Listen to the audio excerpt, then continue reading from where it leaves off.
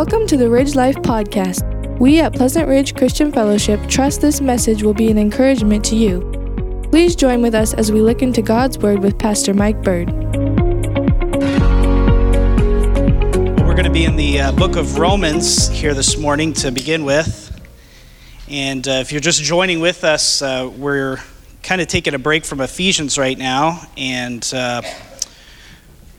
we are looking at the truths of the gospel, just revisiting those. And last week we looked at the holiness of God and why the holiness of God is important for the gospel, because God just cannot simply forgive sin. His holiness demands righteousness and judgment. And we saw that Jesus himself took on our sin, so that way we could be justified by God. And this morning, we're going to look at a second truth of the gospel, and that truth is the sinfulness of man. And as we looked at God himself being holy, unapproachably holy, he's separate from sin. And we look at today's message here about the sinfulness of man. As we look at this, we are forced to take a very hard look at ourselves. And why did Jesus die? Why did Jesus die on the cross? Well, it was because of sin. And when we talk about sin and how horrible sin really is, it really paints the right picture for us of why Jesus died. And so we're going to look at that, the fact that Jesus died for sinners, Jesus was punished for our sin. But what does that really mean, that Jesus died for us, that Jesus was punished for our sin? And I believe, again, without these fundamental truths about the holiness of God or the sinfulness of man, there really is no gospel. There really is no good news. Again, there are a lot of churches out there that like to dumb down the message of the gospel. They like to make it palatable in order so that people that may not know Christ may not be offended by what the gospel really does say.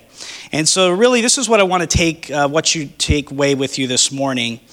I'm a sinner, and Jesus died for my sin. I'm a sinner, and Jesus died for my sin. So let's look at a couple things here about the gospel and what it means about the sinfulness of man. Number one, where sin began. When we say that man is a sinner, what do we mean by that? Do we mean that they like a certain football team that we don't like? And we say, oh, you're nothing but a sinner, No. What do we mean when we say that man is a sinner? The scriptures here teach us of where the origin of sin came from here in Romans 5. We're going to read here how sin came into the world. Notice what it says here, Romans 5, verses 12 through 14. Paul writes, therefore, just as sin came into the world through one man, and death through sin, and so death spread to all men because all sinned. For sin indeed was in the world before the law was given, but sin is not counted where there is no law. Yet death reigned from Adam to Moses, even over those whose sinning was not like the transgression of Adam, who was a type of the one who was to come. Notice what he says here. He says, by one man and by his transgression. Who was that man? Well, we don't have to look far. We go all the way back to the book of Genesis, and we see that man's transgression began with Adam. And from the very beginning in the garden, when Adam disobeyed God, he brought death to all men because of his sin. Death is the punishment of sin.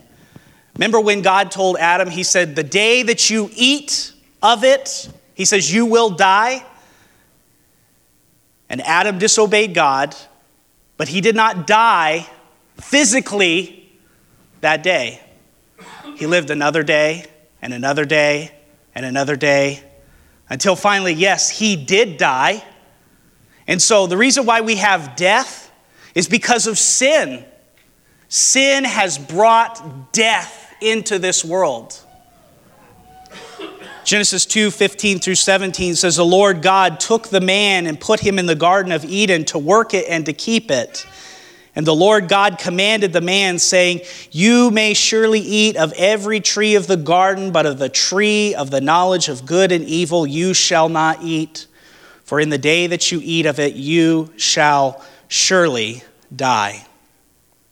When somebody dies, they have been regarded as a sinner. However, one can be regarded as a sinner without ever having committed an actual personal sin, without ever willfully breaking a commandment. You say, how do you know that? Because babies die.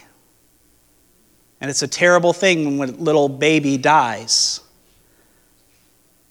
Many babies die without ever having made the individual choice to break a specific law, but yet they still die because of sin. It's a reality. But it's also true of Christ, who died though he never violated God's commandments. We read in 1 Peter 2:22, it says that Jesus committed no sin, neither was deceit found in his mouth. Yet on the cross for our sake, God made him to be sin who knew no sin. 2 Corinthians 5:21. Our sin was put on Christ's account. And God regarded him as guilty. This guilt was not because he personally sinned, but because God imputed sin to him. And so knowing these things helps us to make sense of this passage here in Romans 5:12. When Paul says that all have sinned, he's not speaking of the personal sins that we've committed on our own, though all of us certainly have personally and individually ways that we have broken and violated God's law on our records. Instead, he means that we bear the guilt of Adam by imputation. Look at verse number 18 if you're in Romans 5. It says of this thing here, he says, the one trespass of Adam led to condemnation for all men. 1 Corinthians 15:22, it says, in Adam all die. This is important to understand because look at verse 13 here, Romans 5. He says, for sin indeed was in the world before the law was given. People do die because they are guilty of personal disobedience, such as breaking God's laws and commandments. But even before sin was before there was the law that was in the world, sin was there.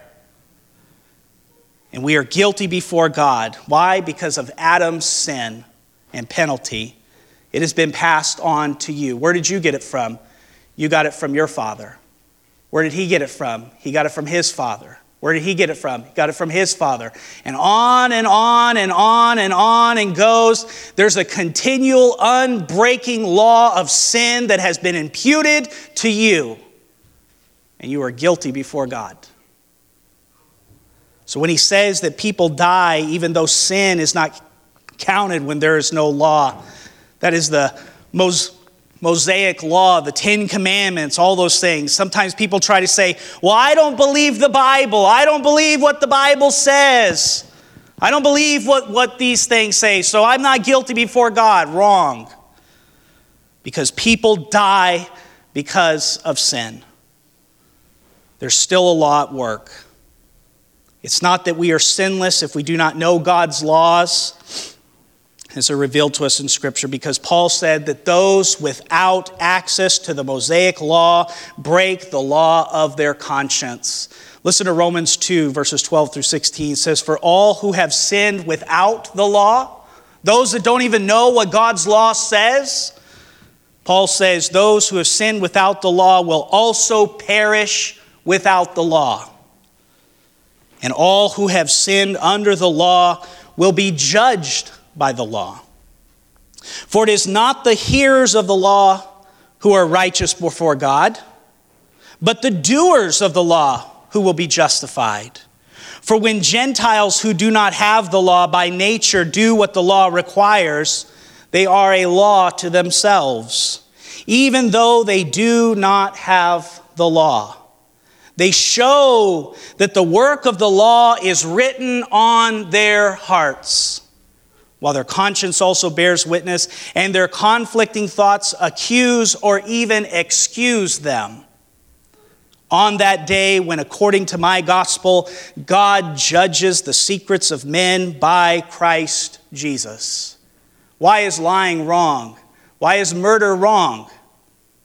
Because you have it written on your heart that there is a fundamental, universal law that God has placed in your heart. And when you break that, you stand before God as guilty.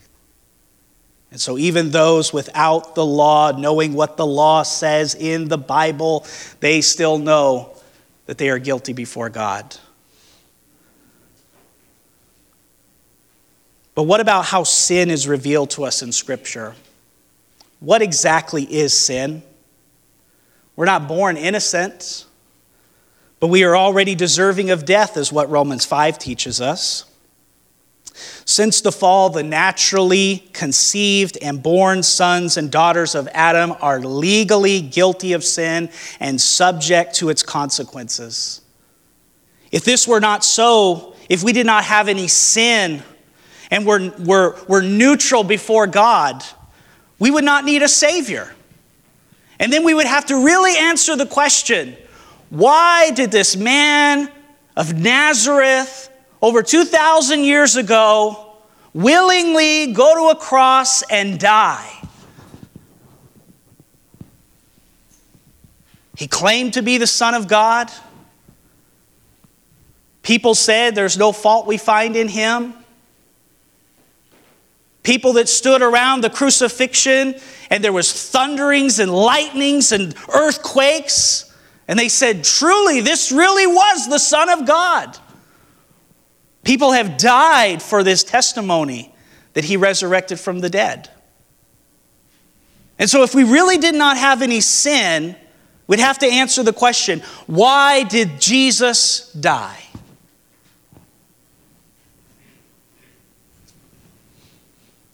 It must be answered. So really, what is sin? I want you to notice the second point. Man is thoroughly infected by sin in his whole being. In this passage here that we're going to read here, God is passing before Moses while Moses is up on Mount Sinai. And he's receiving the 10 Commandments. And as the Lord passes before Moses, listen to what God says about himself.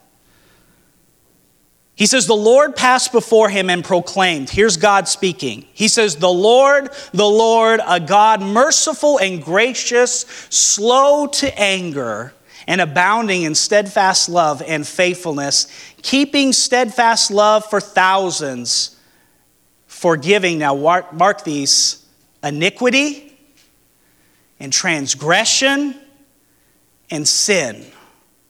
Iniquity, transgression, and sin. But who will by no means clear the guilty, visiting the iniquity of the fathers on the children and the children's children to the third and the fourth generation. Did you hear what he said? He proclaims that he is merciful and gracious, that he's slow to anger and abounding in steadfast love and faithfulness. And he keeps steadfast love for thousands by forgiving three things: iniquity, transgression, and sin. These three words are what describes the universal problem that man is a sinner, that he is thoroughly infected by sin in his whole being. It's more than just saying that man has sinned. Man has a corrupt nature. He is thoroughly infected. Man may do good things or participate in some moral activities, but man at his core is sinful. These three words, iniquity, transgression, and sin, are really going to show us that each of these words have these meanings, each describing a different aspect of sin in a person's life. Let's look at these three words. First of all, iniquity. He says that I will forgive iniquity. The word iniquity means crookedness or perverseness. This word relates more to the inner character and points to an intentional twisting of a given standard. It comes from the word meaning to twist or to make crooked. God uses this word iniquity 234 times in the Old Testament when describing how man is perverted and twisting his laws and his standards. In short, sin is a perversion of the truth of God's word. It is living in a crooked or perverse way. Jesus spoke of this perversion when he addressed man's problem of sin in Luke chapter number 6. Jesus taught that it was out of the overflow of the heart that the man speaks. The issue is not simply the outward expression of sin, but it is the heart which desired the crooked, perverse behavior that desires to twist God's standards. But it's what proceeds from the heart. Every human being has a perverse desire to twist God's holy standard. We break God's standard because our iniquity drives us to twisting God's word. Our iniquities, your iniquities, our iniquities in our deceitful, wicked hearts fuel our sinful actions. Why do you desire sin? Because of iniquity that is in your heart. Secondly, transgression. He uses this word, he says, forgiving iniquity and transgression. This word transgress means to revolt or to rebel. Man is in rebellion against God. Man is in rebellion against God. This word is used 93 times in the Old Testament. And when we look at this word in God's word, we come to a conclusion that man is walking stridently away from God. He's angry. I don't want to hear what you have to say. In his pride and anger, he takes these long, striding steps in the opposite direction of God. When we look at this word in God's word, it's more than a willful rebellion against the given standard of his word. Rebellion takes on so many different forms, does it not? Here are just a few that God mentions in his word. Refusing to submit to authority, lying, cheating, deception, stretching the truth, deception or deliberate, walking after things that do not profit, lack of fear of the Lord, speaking against authorities, dishonesty and favoritism. And there are so many more that God mentions in his word where man sees the standard and he says, I don't care what it says, I'm going to do the opposite. That's willful rebellion. So what do we learn from all of this? That in reality, all sin is rebellion against God. Behind every sin is the attitude, I don't care what God says. If I want to do it, I will.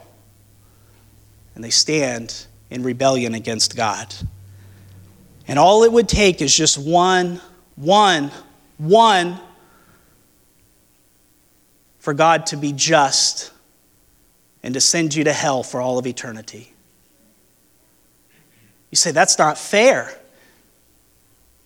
That's not right. We are nothing but dirt. And he is God. He is holy. And he has every right to do what he says. Look at this third word, So he says iniquity, then he says transgression, then he says this third word, sin. This word sin means to miss the mark. This word is used the most in the Old Testament and New Testament, meaning to miss the mark. It can be best illustrated. Does anybody here hunt, crossbow, bow hunting? A few of you? Okay, all right. So it's best illustrated like this. If we had a target up here, and for those of you that do crossbow hunting, if I were to say, okay, what is the goal for the target in order to win? Hit the bullseye, right? So you come up, you shoot, you get pretty close, but you miss it. Another person comes, shoots, he misses it, and on and on and on it goes. God's word talks about sin as missing the mark. What mark is it missing? It is missing God's mark. What is his mark? It is sinlessness. It's righteousness. Morally speaking, we are aiming for righteousness and actions which accurately model the God we are created to image. John said, sin is lawlessness. It is breaking the law and missing the standard which is set for us. A person can be sincere, they can give their best, and even be the best person on the face of the earth. Think of like Gandhi or Mother Teresa. We look at their lives and say, wow! But yet still in all of their good things that they've done and all of their wonderful actions they've done, they've still missed the mark. Why? Because they're not righteous. They miss it entirely. And you will miss God's mark of righteousness every single time because of sin. Romans 3:23 says, for all have sinned and fall short of the glory of God. Sin is anything that violates the character of God. Sin is coming short of God's glory. What is God's glory? It is his character, that he is holy, that he is righteous. And we miss that mark every single time. Anything that does not measure up to God's moral character is sin because it falls short. It misses the mark of his character. Sin is no laughing matter. What's sad about humanity is that we fail to see the greatness of our sin. God calls them iniquity, transgression, and sin, while we call them mistakes, faults, oopsies, character flaws, and slip-ups. Sins of morality are now called diseases and behavioral issues to which there is no cure. Abortion is now a woman's right to choose. Adultery is being a victim of circumstances that you could not control. And LGBTQ is now, I was born that way. Romans 7:13 teaches us and refers to sin as being exceeding sinful. Sin is disgusting to God. It's repugnant, sickening, and hateful. It is against everything that God is. Sin is more disgusting to God than swimming in a sewer is to a man. Listen to what the psalmist wrote in Psalm 36. He says, I have a message from God in my heart concerning the sinfulness of the wicked. There is no fear of God before their eyes. In their own eyes, they flatter themselves too much to detect or hate their sin.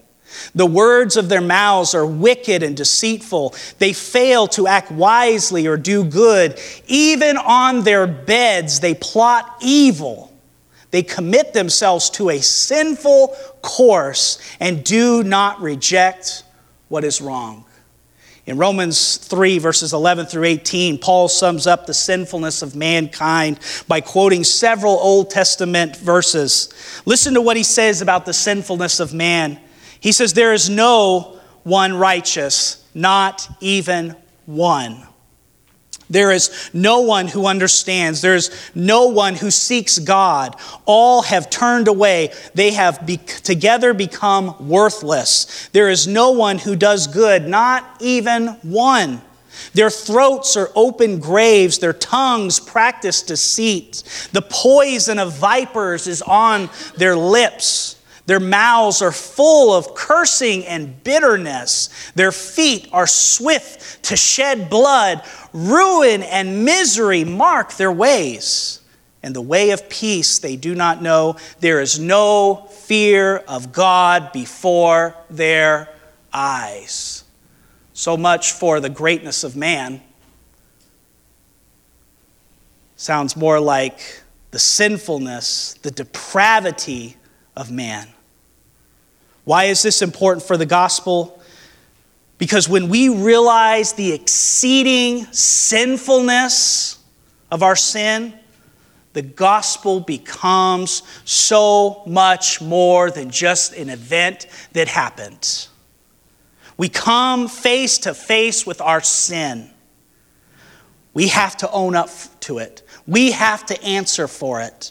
We are guilty before God. And might I say that if you maybe have been in church all your life, and yet you don't see your sin as being something serious, chances are you need to repent and believe the gospel. And you need to trust Christ for salvation. Because it's when we see how horrible and vile we really are, the gospel becomes a reality. It becomes so much sweeter. That leads me to my third point. The gospel is the only remedy for the sinner. Man's condition is so hopelessly corrupt that the only remedy for man's lost condition is the gospel. God doesn't only pay the penalty for our sin, He also takes away our sin. The work of Christ addresses sin, transgression, and iniquity to the fullest. This is great news. God doesn't just clean the outside of the cup, but He does substantial heart work. He finds us at our vilest and cleanses us. There is no sin, no iniquity so deep that Christ cannot forgive, heal, and transform. Amen. Listen to what Isaiah 53 says.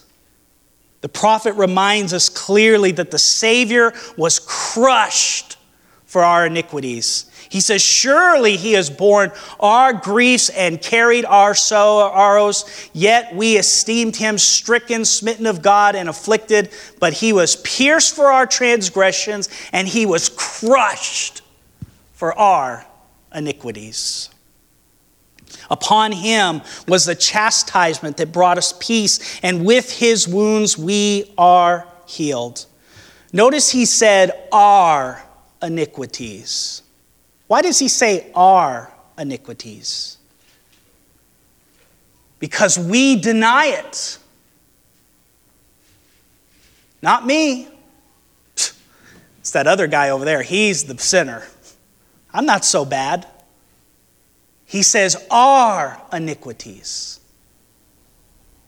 God actually has to say our iniquities, your iniquities and mine, are found in every dark deed, every evil action of our hearts. They are recorded, and God knows every single one of them. It's impossible to escape our guilt from a holy God and place our moral responsibilities on someone else.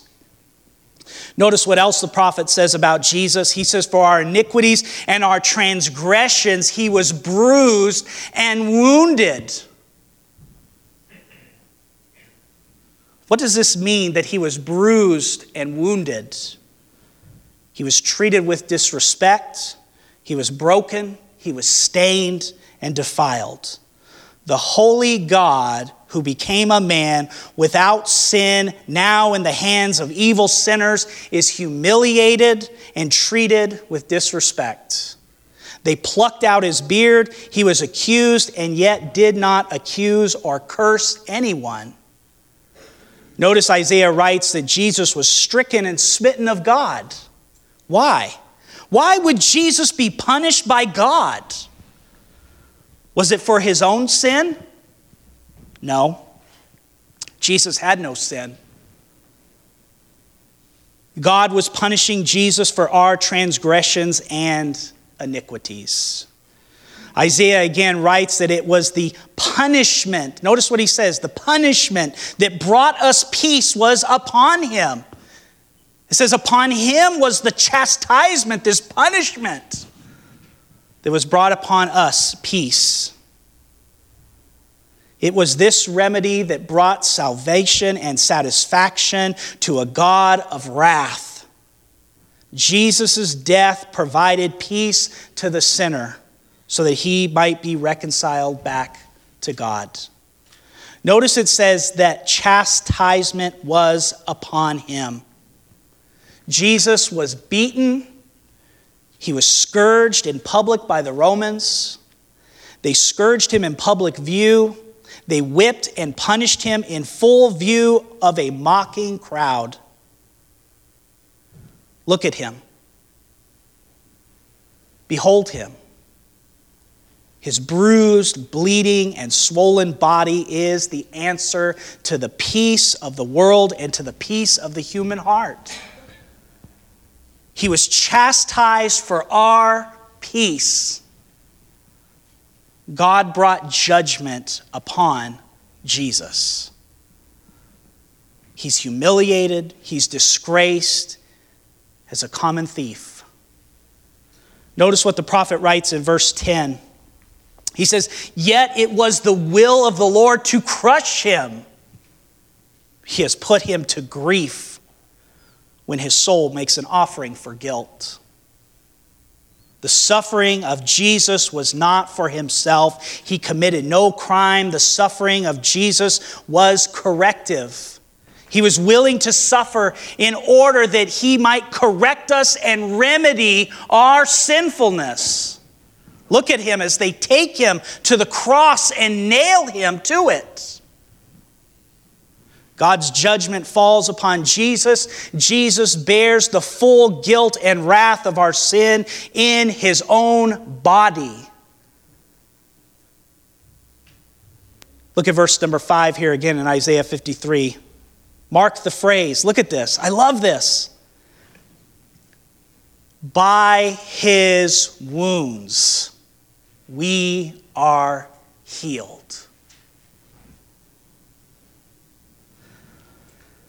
In 1 Peter chapter 2, verse 22 through 24, Peter says this, "He committed no sin, neither was deceit found in his mouth. When he was reviled, he did not revile in return. When he suffered, he did not threaten, but continued entrusting himself to him who judges justly. He himself bore our sins in his body on the tree, that we might die to sin and live to righteousness. By his wounds you have been healed."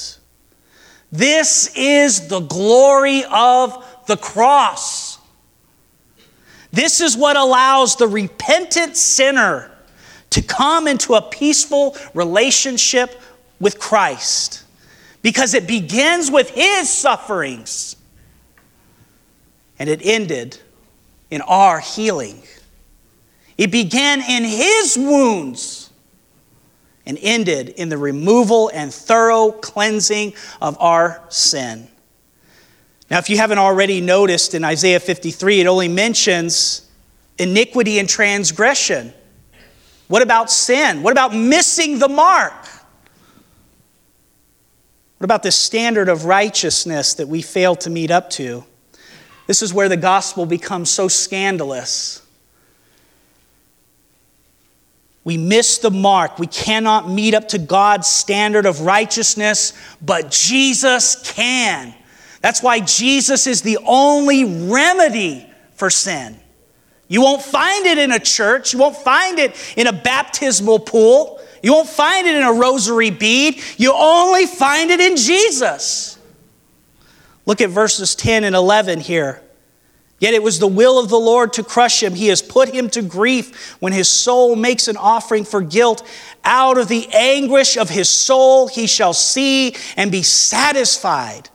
By his knowledge shall the righteous one, my servant, make many to be accounted righteous, and he shall bear their iniquities. Do you see it? Out of the anguish of his soul, he shall see and be satisfied. Who's satisfied? God is satisfied with the death of Jesus. And in his knowledge shall the righteous one, my servant Jesus, make many to be accounted righteous. What's the problem with man? We've missed the mark. We have no righteousness of our own. What does Jesus do? He makes us righteous before God because of what he did on the cross for us. 2 Corinthians 5:21 says, for our sake he made him to be sin who knew no sin, so that in him we might become the righteousness of God. After Jesus makes a full payment for our sin on the cross, he dies, and what the scriptures teach is they carry his lifeless body off the cross and place it in a tomb. His lifeless body lay there, and all had seemed to come to an end.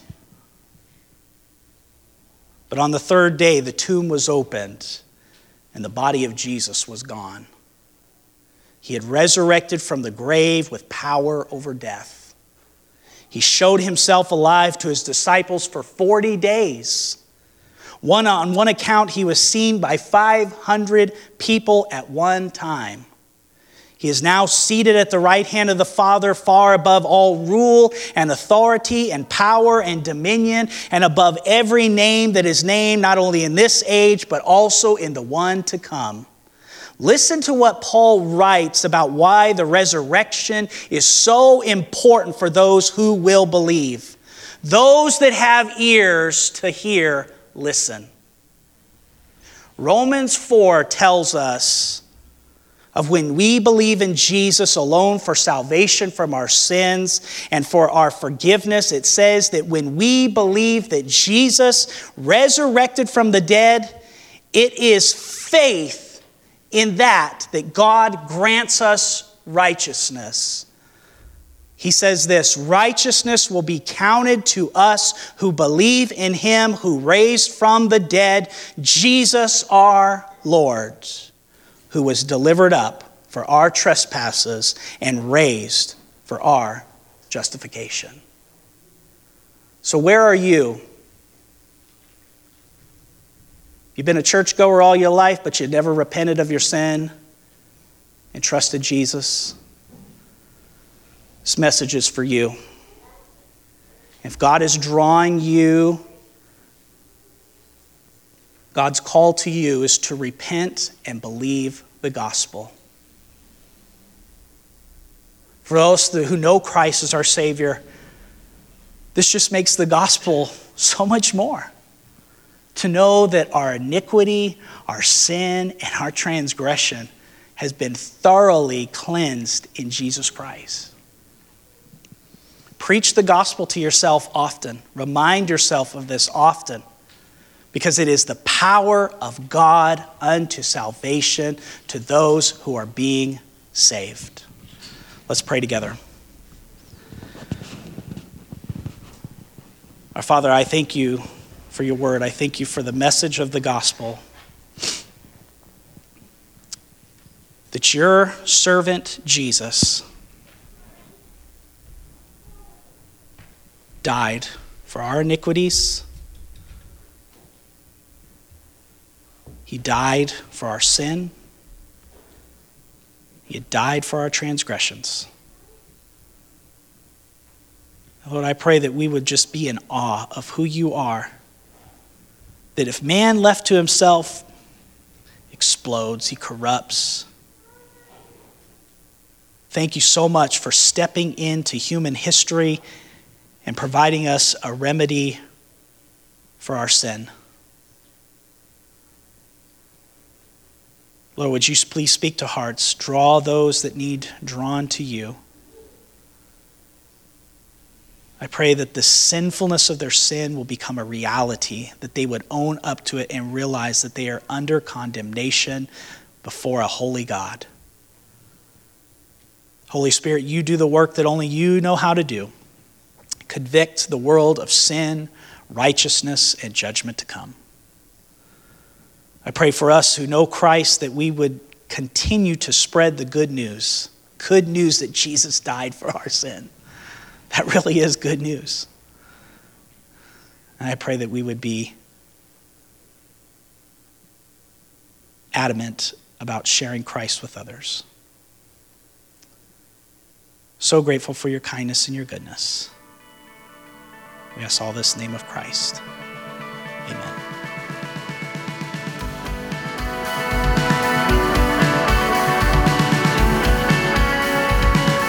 If you're interested in more information about our church or knowing the peace that Jesus gives, visit our website at lifeattheridge.church.